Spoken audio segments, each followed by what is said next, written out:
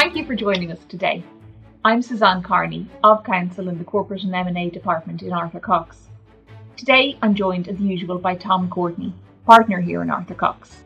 Hello everyone. In this episode, Tom and I are departing a little from our usual focus on taking key aspects of company law back to basics. Following the commencement of the Corporate Enforcement Authority Act, Tom and I are joined by Jonelle O'Clery, partner in the Litigation and Dispute Resolution Department in Arthur Cox, and member of the firm's Corporate Crime Group. Jonelle has also recently been appointed as a member of the new Advisory Council Against Economic Crime and Corruption, with the brief of representing the interests of business and the financial sector. As many of our listeners will already be aware, the company's Corporate Enforcement Authority Act 2021 was signed into law last December and has just been commenced. This Act introduces significant structural reform to the corporate crime enforcement regime in Ireland by amending the Companies Act 2014 to establish an independent statutory authority, the Corporate Enforcement Authority, replacing the Office of the Director of Corporate Enforcement, or ODCE, within the Department of Enterprise, Trade and Employment. Today we are going to discuss some observations on how the new authority is likely to impact the enforcement of company law for companies, and in particular for company directors. But first, Jonelle, can you give our listeners some background on the ODCE, now the CEA? Thanks, Suzanne. To borrow one of Tom Courtney's phrases, some of our more mature listeners may recall the establishment of the ODCE in 2001 under the Company Law Enforcement Act. Tom was in fact a member of the McDougall Group on Company Law Compliance and Enforcement, which met as far back as 1998 and recommended the establishment of the ODCE. So the primary mandate of the Director and his staff has been in encouraging adherence to the requirements of the Companies Act and bringing to account those who may disregard the law. So the role and functions are both a combination of compliance and enforcement. More specifically, these functions include, for example, encouraging compliance with the Companies Act, investigating suspected offences and non-compliance under the Companies Act, the prosecution of summary offences, referring indictable offences to the DPP to consider, and the exercise of certain supervisory functions with respect to liquidators and receivers. So going forward, these functions will now be carried out by the Corporate Enforcement Authority. An interesting observation which has been made by Ian Drennan, the Chief Executive Officer of the CEA, is that the ODCE did not, nor will the new CEA have, an authorisation function in the same way as, for example, a regulator such as the central bank. Companies and their directors do not have any interaction with the authority on the establishment of the new company, which is incorporated directly with the CRO, nor do they have any ongoing interaction with the authority from a supervisory perspective. Accordingly, for the vast majority of companies and their directors, they'll hopefully never have any dealings with the CEA outside of perhaps consulting its website for helpful information. But for non-compliant companies and their directors, the investigative and enforcement function of the CEA is key. Jonelle, one of the reasons for the establishment of the Corporate Enforcement Authority was to enable greater flexibility in terms of investigation and enforcement of suspected breaches of company law. Yes, that's right. As part of the White Collar Crime Package in 2017, the government appointed a multi-agency review group chaired by Mr James Hamilton, the former DPP, to report on anti-corruption and anti-fraud structures and procedures. What's known as the Hamilton Report was published in December 2020 and emphasised the need for appropriate reform in Ireland's approach to economic crimes and cited the associated risks from both a financial and a reputational perspective if Ireland fails to develop adequate protections against economic crime and corruption. In particular, the report identified a lack of resources for enforcement agencies as a matter for concern. For example, when dealing with large, complex cases or those that require specialist expertise. So the new structure in the form of the Corporate Enforcement Authority is intended to address some of these shortcomings identified. Tom, from an organisational capacity perspective, how is the CEA better equipped to carry out these functions, in particular from an investigation and enforcement perspective? Yeah, the CEA will assume responsibility for what was previously the ODCE's caseload. However, critically, the CEA is now an independent statutory authority, similar to the CCPC, the Competition and Consumer Protection Commission. As an independent body, the CEA will have greater flexibility, budget and autonomy in recruitment. This is a key change and one which will allow the CEA to better respond to evolving challenges. While the CEA will be a multidisciplinary civilian agency, its officers will include a cohort of members of An Garda Síochána seconded on foot of a legislative provision to that effect. It's of note that the approved complement of An Garda Síochána members will also increase significantly from 7 to 16. Taken in the broader context of its other investigative professionals, which include forensic accountants and digital forensic professionals, this will certainly allow the CEA to increase its capacity for conducting criminal investigative work. In fact, I have recently been in touch with Ian Drennan, Chief Executive Officer of the CEA, who tells me that from an organisation capacity perspective, the CEA is well equipped to hit the ground running. As with its predecessor, the ODCE, the CEA will have a mandate to encourage compliance with company law and investigate suspected breaches. Do you think this is likely to be an area of increased focus? Yes, Suzanne, I think company directors can expect increased activity in that area of operation. From the CEA's perspective, it is of course preferable that companies and their directors operate within the law in the first place and therefore have no reason to encounter the CEA. The ODCE previously published helpful booklets and guidance to educate and encourage compliance, and I've no doubt but that the CEA will continue this important educational role under its statutory mandate to encourage compliance with the Companies Act. We should also note the role the CEA plays in terms of advocacy and influencing. The CEA will have membership of a number of key influential fora, including the Company Law Review Group, the Advisory Council Against Economic Crime and Corruption, the Forum Against Economic Crime and Corruption, and the Anti-Money Laundering Steering Committee. This will see the CEA well positioned to advocate and to seek to influence policy and legislation in a manner consistent with its statutory mandate and reflective of its experience in law enforcement.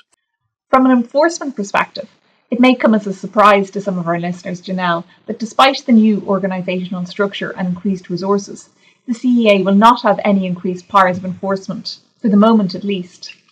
Yes, Suzanne, the Act does not in fact extend any additional investigatory or prosecutorial powers to the CEA other than those to date performed already by the ODCE. The CEA's initial remit is confined to company law offences.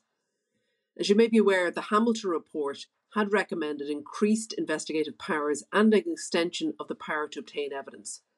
The precursor to the Act, the General Scheme, envisages other powers for the CEA, including a statutory exemption for the CEA from the rule against hearsay to permit written statements to be admitted into evidence, in addition to enhanced search powers relating to electronic evidence. However, these powers have not been included in the Act. However, even without the enhanced investigatory and prosecutorial powers, I think we can expect increased activity in enforcement by the CEA. An example might be in the area of corporate insolvency related enforcement. Yeah, I agree, Janelle. I already mentioned company directors being mindful in an era of increased focus on compliance. And I think as the CRO's strike-offs recommence as COVID recedes, disqualifications of directors can be expected to begin to increase. Yeah, that's a good point, Tom. In addition, as the state COVID supports taper off, an increase in insolvency liquidations is widely expected to occur, particularly in more adverse impacted sectors of the economy. That will likely see increased activity levels in reviewing and opining upon liquidators' reports as to directors' conduct in the context of applications for restriction under Section 819 of the Act. Aside from insolvency-related aspects, is there any other likely area of focus for enforcement activity, Janelle? Suzanne, I think it can be anticipated that if it's well resourced, the focus will predominantly be on more serious indications of wrongdoing. Such activity typically results in a file being submitted to the Office of the DPP for consideration as to whether charges should be directed on indictment, that is, as opposed to an initiation of summary prosecutions in the District Court. So a key takeaway is that company directors should expect an increased volume of investigation and prosecution regarding company law offences. As Tom observed earlier, several of the CEA officers will be secondees from An Garda Síochána. Janelle, will that make a significant difference to how such investigations are conducted? Yes, I believe so. An important point to note is that those CEA officers who are members of An Garda Síochána retain all of their powers as such members. Therefore, they will have at their disposal investigative powers under other legislative codes, for example, the Criminal Justice Theft and Fraud Offences Act of 2001. We should also note that a key source of information for the CEA is from those persons with the professional duty to report to the CEA where appropriate. These include statutory auditors, liquidators and examiners. Statutory auditors will continue to be obliged to notify the CEA if they form the opinion in the course of carrying out their audit that there are reasonable grounds for believing that the company and/or its directors may have committed an offence. Additionally, the auditors may potentially be required to notify the CRO, who must then notify the CEA, where they form the opinion that adequate accounting records have not been properly maintained. That's right, Suzanne. The primary duty of statutory auditors to report to the CEA will undoubtedly continue to be the primary initial means by which suspected offences under the Companies Act will be brought to the attention of the CEA. Many of the offences reported under Section 393 are technical in nature and often represent inadvertent breaches of the Companies Act, for example, accidental errors in the financial statements. In working with our clients who find they have inadvertently breached provisions of the Act, I find that the ODCE invariably took a very sensible approach, and where they were satisfied that a breach was inadvertent, nobody was harmed, and where the company took all steps it could to remediate the breach, the ODCE generally took the matter no further. I'd hope and expect that the CEA will take a similar approach. I think it's important for companies to remember all of their obligations in this context. So companies must ensure that their compliance programs are robust and cover all relevant legislation, not just the Companies Act, and all relevant regulatory areas. For example, some companies will also have to be cognizant of IASO, or perhaps the Central Bank or the CCPC, and probably all companies need to be cognizant of the HSA and the DPA. In addition, the CEA may investigate complaints it receives from members of the public. Tom, do you have any insights on potential areas of focus in this regard?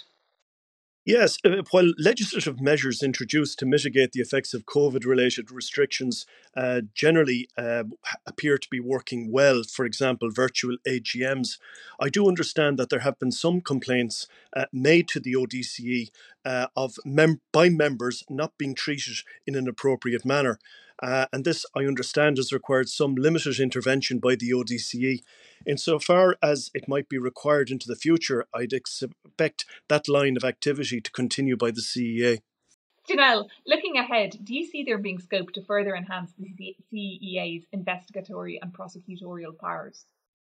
Suzanne, I do. The Hamilton Review Group Implementation Plan envisages further legislative measures to implement the findings of the White Collar Crime Review Group and strengthen CEA powers, including the enactment of legislation that enables CEA staff to participate in interviews with suspects detained by An Garda Síochána. Further legislative reform can therefore be expected as the government continues to act on the recommendations of that review group. Tom, in addition to establishing the CEA, the company's Corporate Enforcement Authority Act 2021 makes a number of helpful amendments to the Companies Act, largely technical in nature, but many of which will be welcomed by our listeners. Many of these amendments correct some of the anomalies that have been identified by practitioners with the Companies Act 2014, such as that the acquisition of own shares by an unlimited company will not require a distributable reserve, something that was never intended. Where a company acquires its own shares via a merger or division, those shares can be treated as treasury shares and accordingly may be cancelled or reissued. I was somewhat disappointed, though, that several of the issues previously identified in relation to domestic mergers have yet to be addressed. For example, regarding the merger between two DACs, clarification as to the updating of registers in the state, and in particular in relation to real estate, where the merger is approved via the summary approval procedure, and correction of the perceived anomaly requiring the display of audited financial statements under Section 4711. However, I'm hopeful that these and other matters might be addressed in future legislation. A point of note for our listeners is in relation to one aspect of the Act which has not yet been commenced.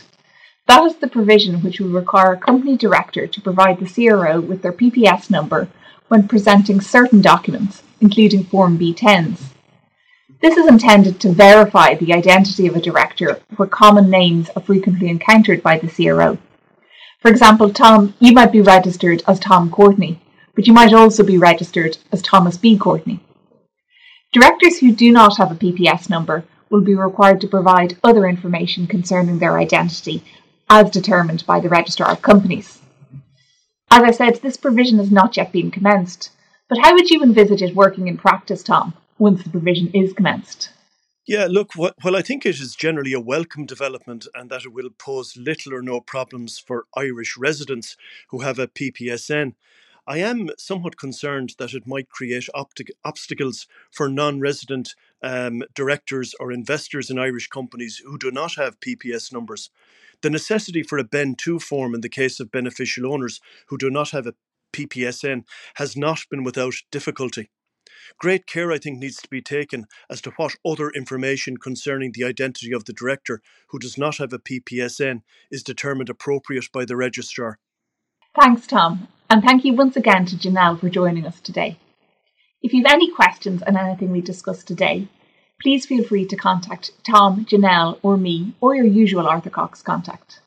Tom and I will be back with a new episode next month, returning to our usual focus on key aspects of company law. In the meantime, thank you for listening and goodbye.